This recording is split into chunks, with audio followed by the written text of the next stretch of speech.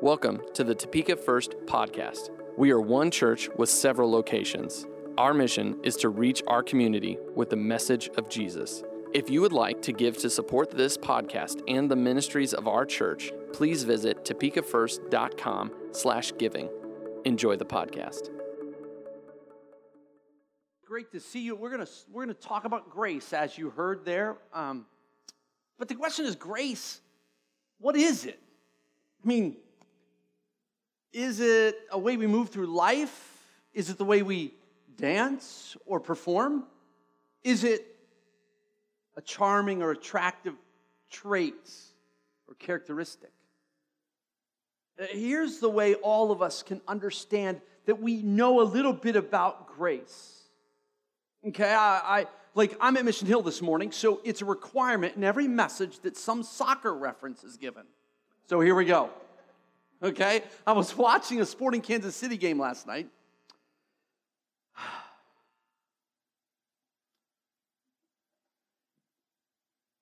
And the ref missed all kinds of calls. Right? I mean, it was terrible. I mean, it was, and I got to watch myself because I could get fined for talking about the ref, but that's only for coaches and for players. They get in trouble for that. But the ref missed a bunch of calls. Now, granted, that's not the reason Sporting lost. The Sporting lost because they couldn't put the ball in the net. But it was a tough deal. And look, we never complain about refs, right? I mean, some of you, if you're a Chiefs fan, I mean, there's a game Monday night, right? I mean, it's Redskins, Chiefs. Like, you will not complain about the refs ever because you know they're not going to miss a single call. They're going to get every call right. They're not going to miss anything. I mean, they're not going to call something wrong when it's not there, and they're going to call everything right when it happens because, and so you're going to walk away from the game and you're going to be like, oh man, those refs are amazing. Right? So when calls don't go your way, what's your feelings towards the ref or the official? I mean, you wouldn't say things like you want them fired or when they miss the call, you would say something like, you need to get your eyes checked. You might need glasses. You wouldn't say those things, right? Because you've got grace. We generally don't give grace to officials. So we know what grace is in that case. Okay, so it's all reminded me of this Toyota commercial, right? I mean, so like I'm just preparing this message and this intro, and I'm like, there's a Toyota commercial that is perfect for this. So I brought it with me. Because everybody should have a Toyota commercial in the beginning of their sermon. So here it is. Last chance for South. Into the end zone. Touchdown! Out of bounds. Oh, out of bounds. What a tough way to lose a playoff.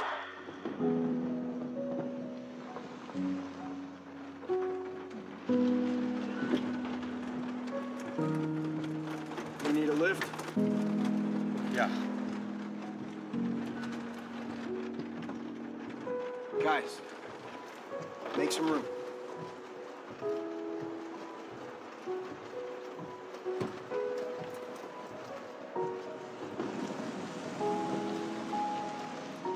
They Toyota. say let's go places. Let's go compassion, but all right. How many of us would have hit the puddle instead of pulling over? If it had just cost our kids the championship opportunity, a playoff game, we would have been more apt to hit the puddle than to pull over. I mean, at least I would have. Maybe I'm speaking for you. I'm sorry. Who's stopping? All you good spiritual people, I see how it is. Fine, whatever. You speak because I'm obviously unqualified. So we know what grace is from a practical perspective. We know what it's like for us to give grace. The question is, do we know what it's like to receive grace? Because grace is something we have to receive. Okay, Webster, that really amazing theological book called the dictionary, defines grace this way. First definition in Webster's dictionary under the word grace: unmerited divine assistance given humans for their regeneration or sanctification. Like, that's pretty theological. I mean, well, here's what it means kind of in normal words. God's gift to us that makes us right with Him. That's what grace is. You know, last week, Pastor Josh walked you through one of the major points that Luther was making in trying to bring reform to the church. And that was the concept, the idea of Scripture alone, that the Scriptures, the Bible, are the authority for the church. The key to life today is to read and study the Scriptures so that we know how we ought to live and to make sure what we're being taught lines up with the Scriptures. We understand what grace is from what the Scriptures teach us. And another of Luther's points was grace alone was needed for salvation. And before we read this passage from Romans 5, we have to understand this important truth that the Scriptures teach. Every one of us have sinned. Every one of us has blown it. Look, and every one of our perfect-looking children are going to sin. It's going to happen. I know we don't think that our child, the new one especially, I mean, you think about this, Melissa, right? I mean, you got little Diego, right? He is like perfect, right? Perfect. One day, he's going to blow it. Probably sooner rather than later. I mean, he's got some time in it, but every one of us no matter how perfect that child looks, it eventually is going to sin, because every one of us is guilty. Every one of us is a sinner. Once Diego sins, and once every one of us sinned, we needed grace to be shown to us. See, Romans 3:23, Paul tells us this: for everyone has sinned, we all fall short of God's glorious standard. Yet God in His grace, there's the word, freely makes us right in His sight. He did this through Christ Jesus when He freed us from the penalty of our sins. So as we read Romans 5, and I realize this was just intro to get to Romans 5, and so when we read Romans 5, you need to look at this theme that runs throughout the Scriptures, that the grace of God, or as Martin Luther put it, grace alone, is a powerful thought that we have to understand. Now we get it, and Luther did as well. He understood it wasn't just the Scriptures that save us. It wasn't just grace alone that saved. It's not faith alone. It's all those things working together, but what it wasn't something that somebody was telling us we had to do on top of those things.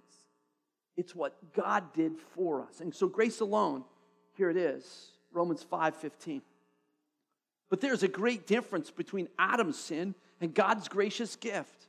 For the sin of this one man, Adam, brought death to many.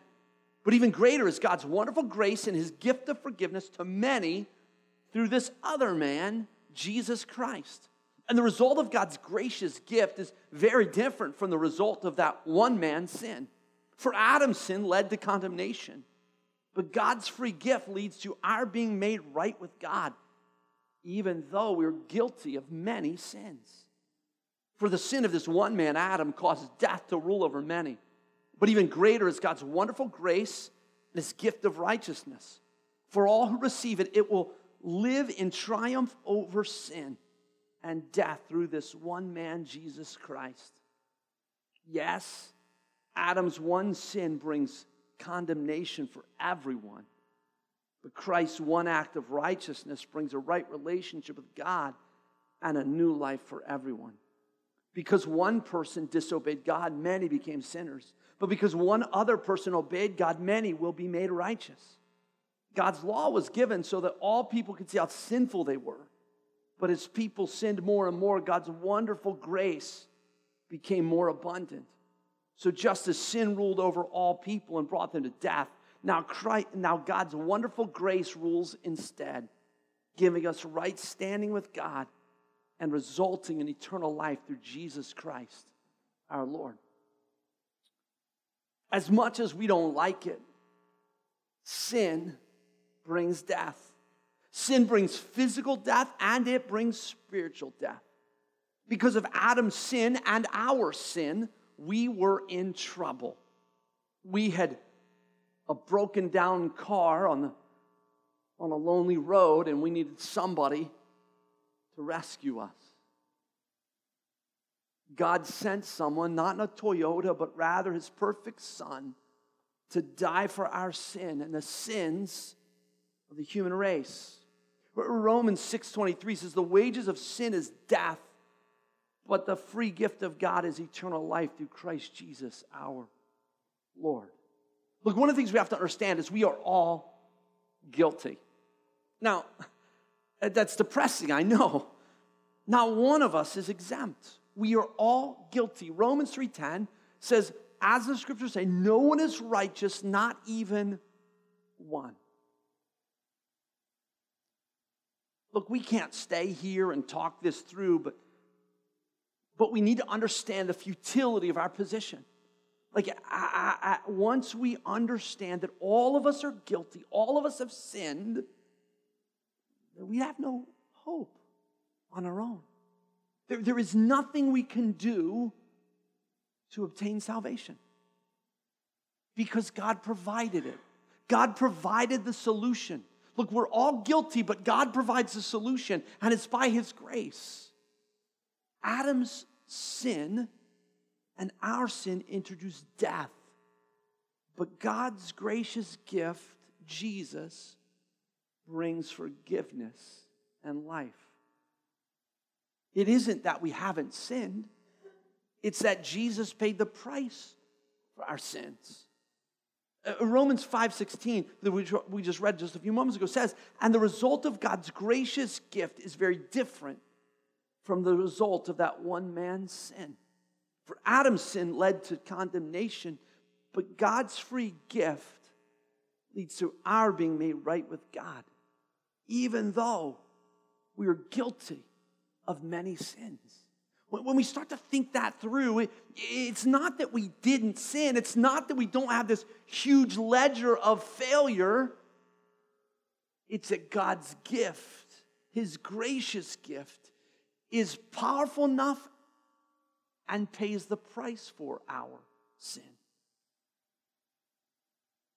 Look, we're not made right with God because of the things we've done or the things that we do. We aren't made right because we had a 4.0 in high school or college.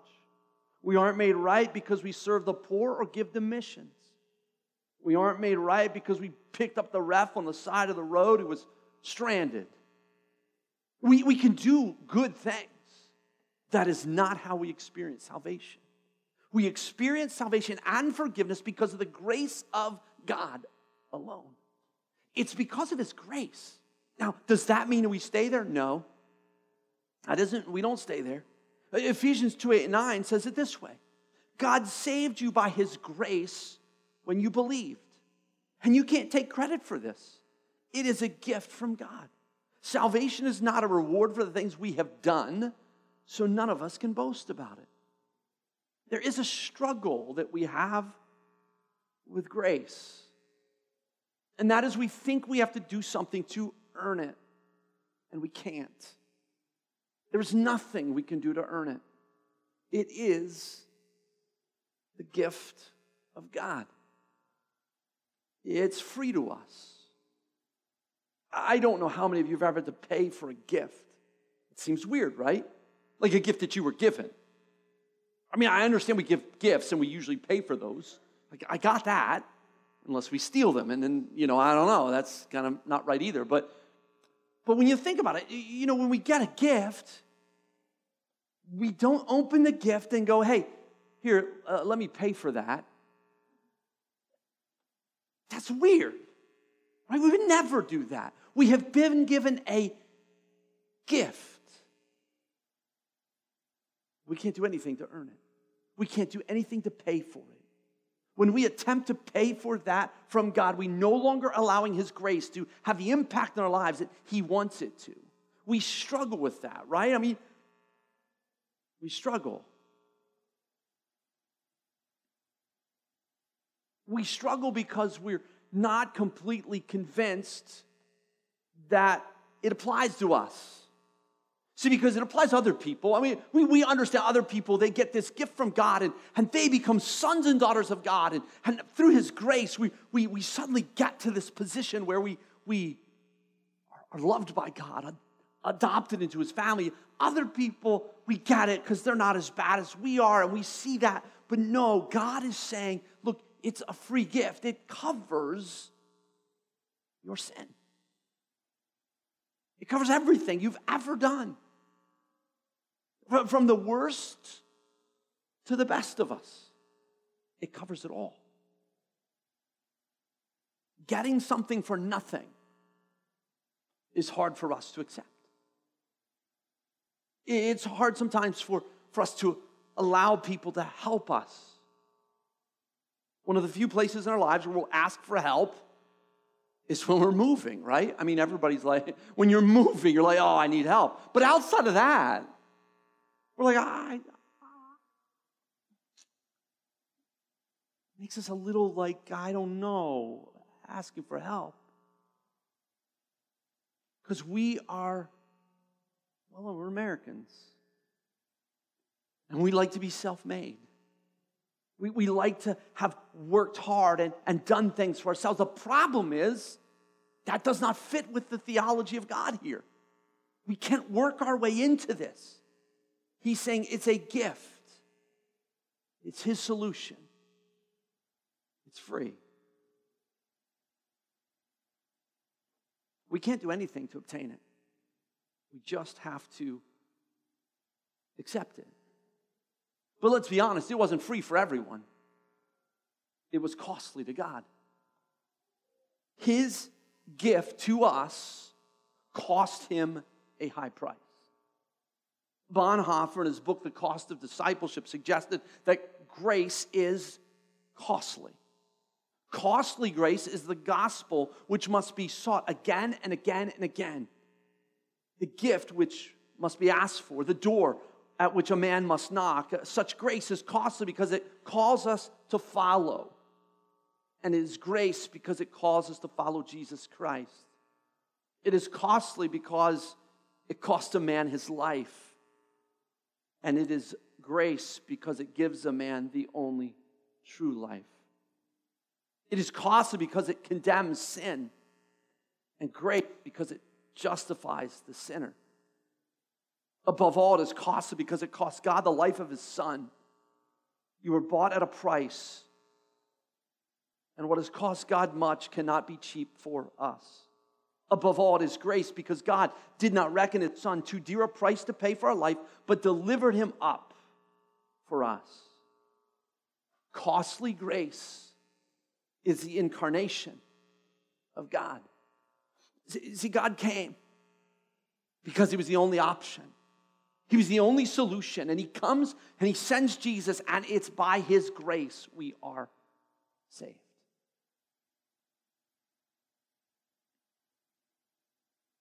But we can't stay there either.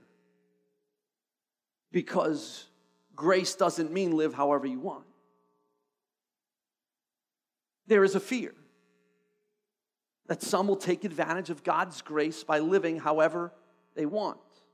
Paul had that same concern. See, because we read in Romans 5:14 through 21, the next verse after that, in Romans 6:1 says this. Well then, should we keep on sinning so that God can show us more and more of His wonderful grace? Of course not. Since we have died to sin, how can we continue to live in it? Look, Paul's saying, look, you can't keep going. You can't keep living the way you once lived. You cannot keep doing things that aren't right. You can't just say, oh, God's grace will cover this. No, you can't say that. That's not acceptable. See, Paul's saying, look, if you, in NIV, that same verse, should we go on sinning so the grace may increase? It says, God forbid, or by no means. He says, don't do that. Don't do that because you're actually taking the grace of God for granted. That's unacceptable. Jude wrote it this way. It's going to say Jude 1, but there's only one chapter in Jude. It's verses 3 and 4. It says, "Dear friends, I've been eagerly planning to write to you about the salvation we all share. But now I find that I must write about something else, urging you to defend the faith that God has entrusted once for all time to his holy people." Now you just have to see this here. Jude is writing. He says, I wish I could write to you about salvation. I want to write to you about this salvation we all share. This is so incredible. But I can't. Before I write to you about this, I have to tell you about this, because this is so important. I can't write to you about this salvation we share and encourage you. I've got to correct some error. And he does in verse 4. "I say this because some ungodly people have wormed their way into your churches, saying that God's marvelous grace allows us to live immoral lives. The condemnation of such people was recorded long ago, for they have denied our only Master and Lord Jesus Christ." And now, when you read that, now again, Jude is writing saying, look, there's some false teachers that have come into your midst, into your churches, saying that God's marvelous grace allows us to live immoral lives. And he goes on and later lists in some of those things, but the point is, it can't go on. Like God's grace does not allow us to live there. His grace does not allow us just to live how we want to. His grace covers our sin. But we ought to be being transformed into the image of Jesus. We ought to be becoming more and more like him. It's what God calls us to do. He's asking us to imitate him. He's asking us to follow him. There is no question that God's gift of grace is free to us. Nothing we can do to earn it or deserve it.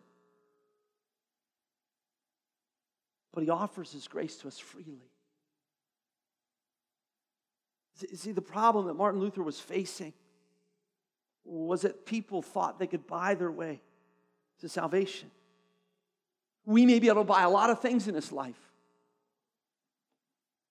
but forgiveness from God is not one of them. We may be able to buy our way into all kinds of stuff, political position and power. We might be able to buy ourselves into a house. We can buy our way into a lot of things. Forgiveness is not one. No amount of money, no amount of giving, no amount of giving to the poor, or anything, nothing can allow us to buy God's forgiveness. Nothing. But that doesn't mean there isn't a price for us to pay. If we accept God's gift of grace, then our lives are not our own. We aren't on the hook for our sin, but we are to live our lives for him. Let's read again Ephesians 2, 8, and 9. And we'll add verse 10 this time. God saved you by his grace when you believed. And you can't take credit for this. It is a gift from God. Salvation is not a reward for the good things we have done, so none of us can boast about it. For we are God's masterpiece. He has created us anew in Christ Jesus, so we can do the good things he planned for us long ago. So we've been saved by God's grace. It's his gift. But once we accept the gift, there are requirements. Now, again, not for salvation, but because of salvation. See, you remember Jesus' experience with the woman and how the people were like, oh, how dare you let this person do this to you? And people were complaining about what Jesus was allowing. And he said, look, whoever's been forgiven much loves much.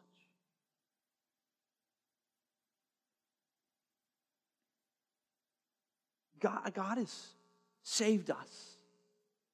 He has set us free from the law of sin and death.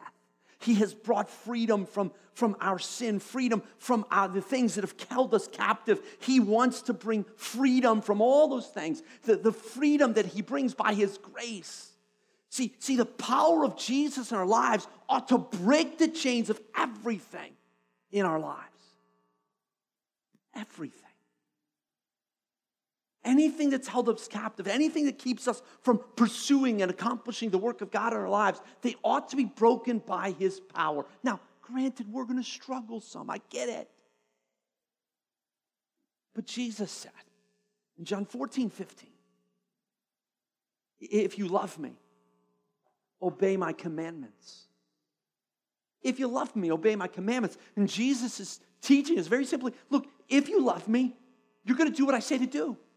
If you've accepted my gift of grace, you're going to live this. There's going to be changes in us that are going to be reflective. Because Jesus is powerful. Because the death of Christ is powerful.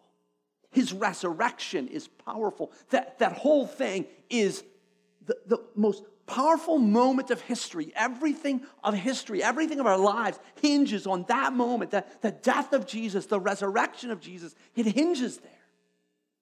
And to live however we want, it denies its power, denies what he has done for us.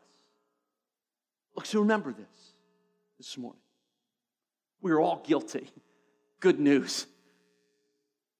It is good news because God provided the solution. And grace doesn't mean live however you want. I know I'm about to give you a name that is a household name. Every one of you know this guy's name. Just kidding. Thomas Bilney. History buffs in the room? You got it, right? No, okay. I was a student in Cambridge in the 1500s. Like I said. He was a student in Cambridge right around the time of the Reformation. And he heard about this book, and he wanted to read it. He heard of this incredible book, and people were talking about it, but it was banned. He couldn't read the book. He was afraid to read the book because he was afraid. See, they took this kind of thing pretty seriously back then. If they ban a book, you read it, they kill you. It's about the way it works. He's heard about this book, and it's a banned book, and he wants to read it.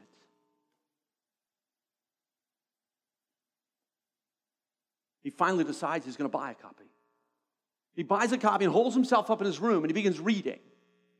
And he comes across a passage of this book.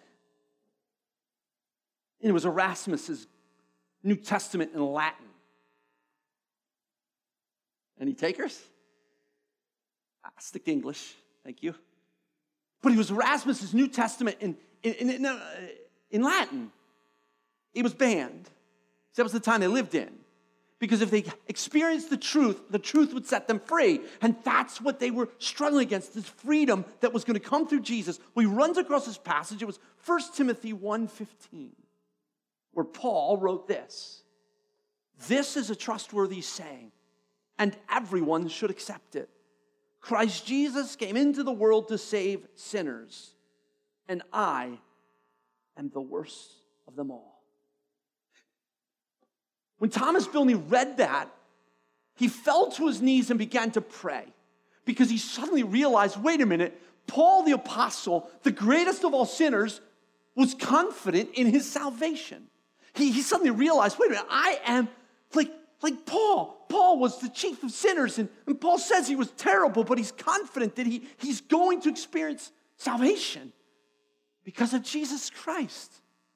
He read that, and he fell to his knees and prayed, O thou who art the truth, give me strength that I may teach it and convert the ungodly by means of one who has been himself ungodly. Bilney eventually pays with his life for preaching the gospel. The free gift of grace that's obtainable through Jesus Christ. Now, I'm not by any transactions we can make, but it's attainable because of Jesus. Look, perhaps this morning you walked in here and you've yet to accept the free gift God is offering you. Forgiveness of sin and a new life. Remember, every person who is a follower of Jesus has at some point made a decision to accept the free gift that God offers. Coming to church does not save you. It helps you live the life God has designed you for, but it doesn't save you. Again, there's nothing you can do to obtain this gift except say, okay. Some of you are going to walk out of here today and you're going to walk into a restaurant and you're going to sit down expecting to pay for your meal.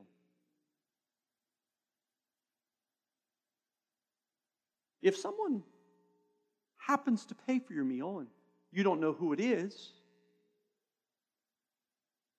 and the waiter or waitress says to you, your meal's been paid, you have a couple options. You can say, okay, thank you. But you don't get to say thank you to the person who paid for it. Or you can argue with the waiter or waitress. Say, no, I'm going to pay for my meal anyway. Which means you've just tipped them really well. Because you are not paying for your meal. It's already been paid for. You have a choice. You can accept the gift that's been given you. Or you can argue and say, no, I'd rather pay for it myself.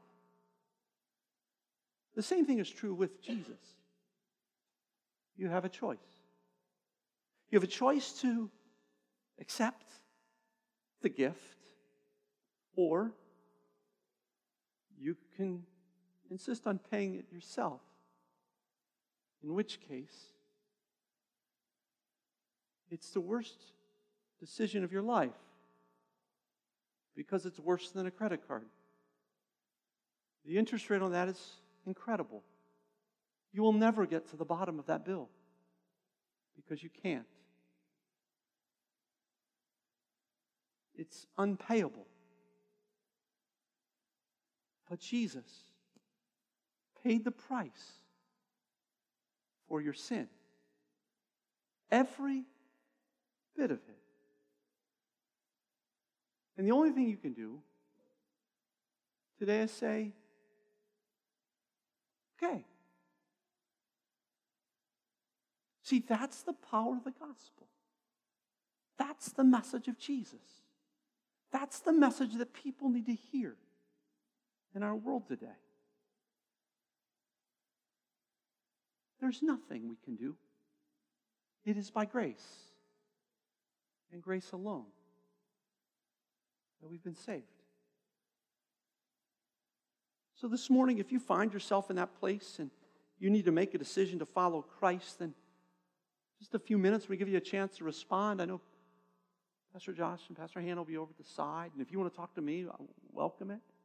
We'd love to pray with you and help you decide. If you've come with somebody and you want to talk to them or somebody you know and you want to say, look, I need to accept the gift that Jesus has given me, then you need to just do that. For all of us here this morning that are followers of Christ, look, we need to live this all the days of our lives. Look, our position in Christ is not dependent on what we do. We do because of our position in Christ. We serve because we've been saved. We give because we've been forgiven. We do things because of our position in Christ, not to obtain a position in Christ. That's what grace is. And that's what grace means. Let's pray. Lord, thank you for this morning. Thank you, God, for these moments where we have opportunity to look at what your word teaches us. And God, I pray in these moments, God, I pray that we have left it. Lord, if there's anybody in this room who needs to accept that free gift that was given, God, I pray that they would do so today. that today would be the day of salvation for them. Lord, I pray, if there's those in the room that have tried to obtain position from you by doing or giving or whatever, even those things are right to do and to give and to serve, but if it's been out of a heart of trying to obtain your favor, God, I pray they will understand that your grace is freely given. The gift of Jesus Christ cannot be purchased. It's free. And God, I pray, and there's people in the room that are struggling with what it means to be changed by the power of Jesus. I pray, God, you would help us. Help us to become more and more like you, God, that we would have the grace of God in difficult moments. Moments where we're not treated well, we would demonstrate your grace. God, that we would allow the power of the cross to have its full impact in our lives, that we would be more like you. Lord, thank you for your gift of grace today. Thank you that I've been saved by grace. And each one of us that have accepted that free gift of Jesus Christ have experienced forgiveness, have experienced new life. God, I pray that we would live our lives that way. We would live our lives as people that have experienced grace and the power of Christ in us. Lord, thank you. Have your way in these closing moments. Do what you want in our lives. Encourage, change, renew, and restore. Speak by your Spirit in our lives, I pray. In Jesus' name.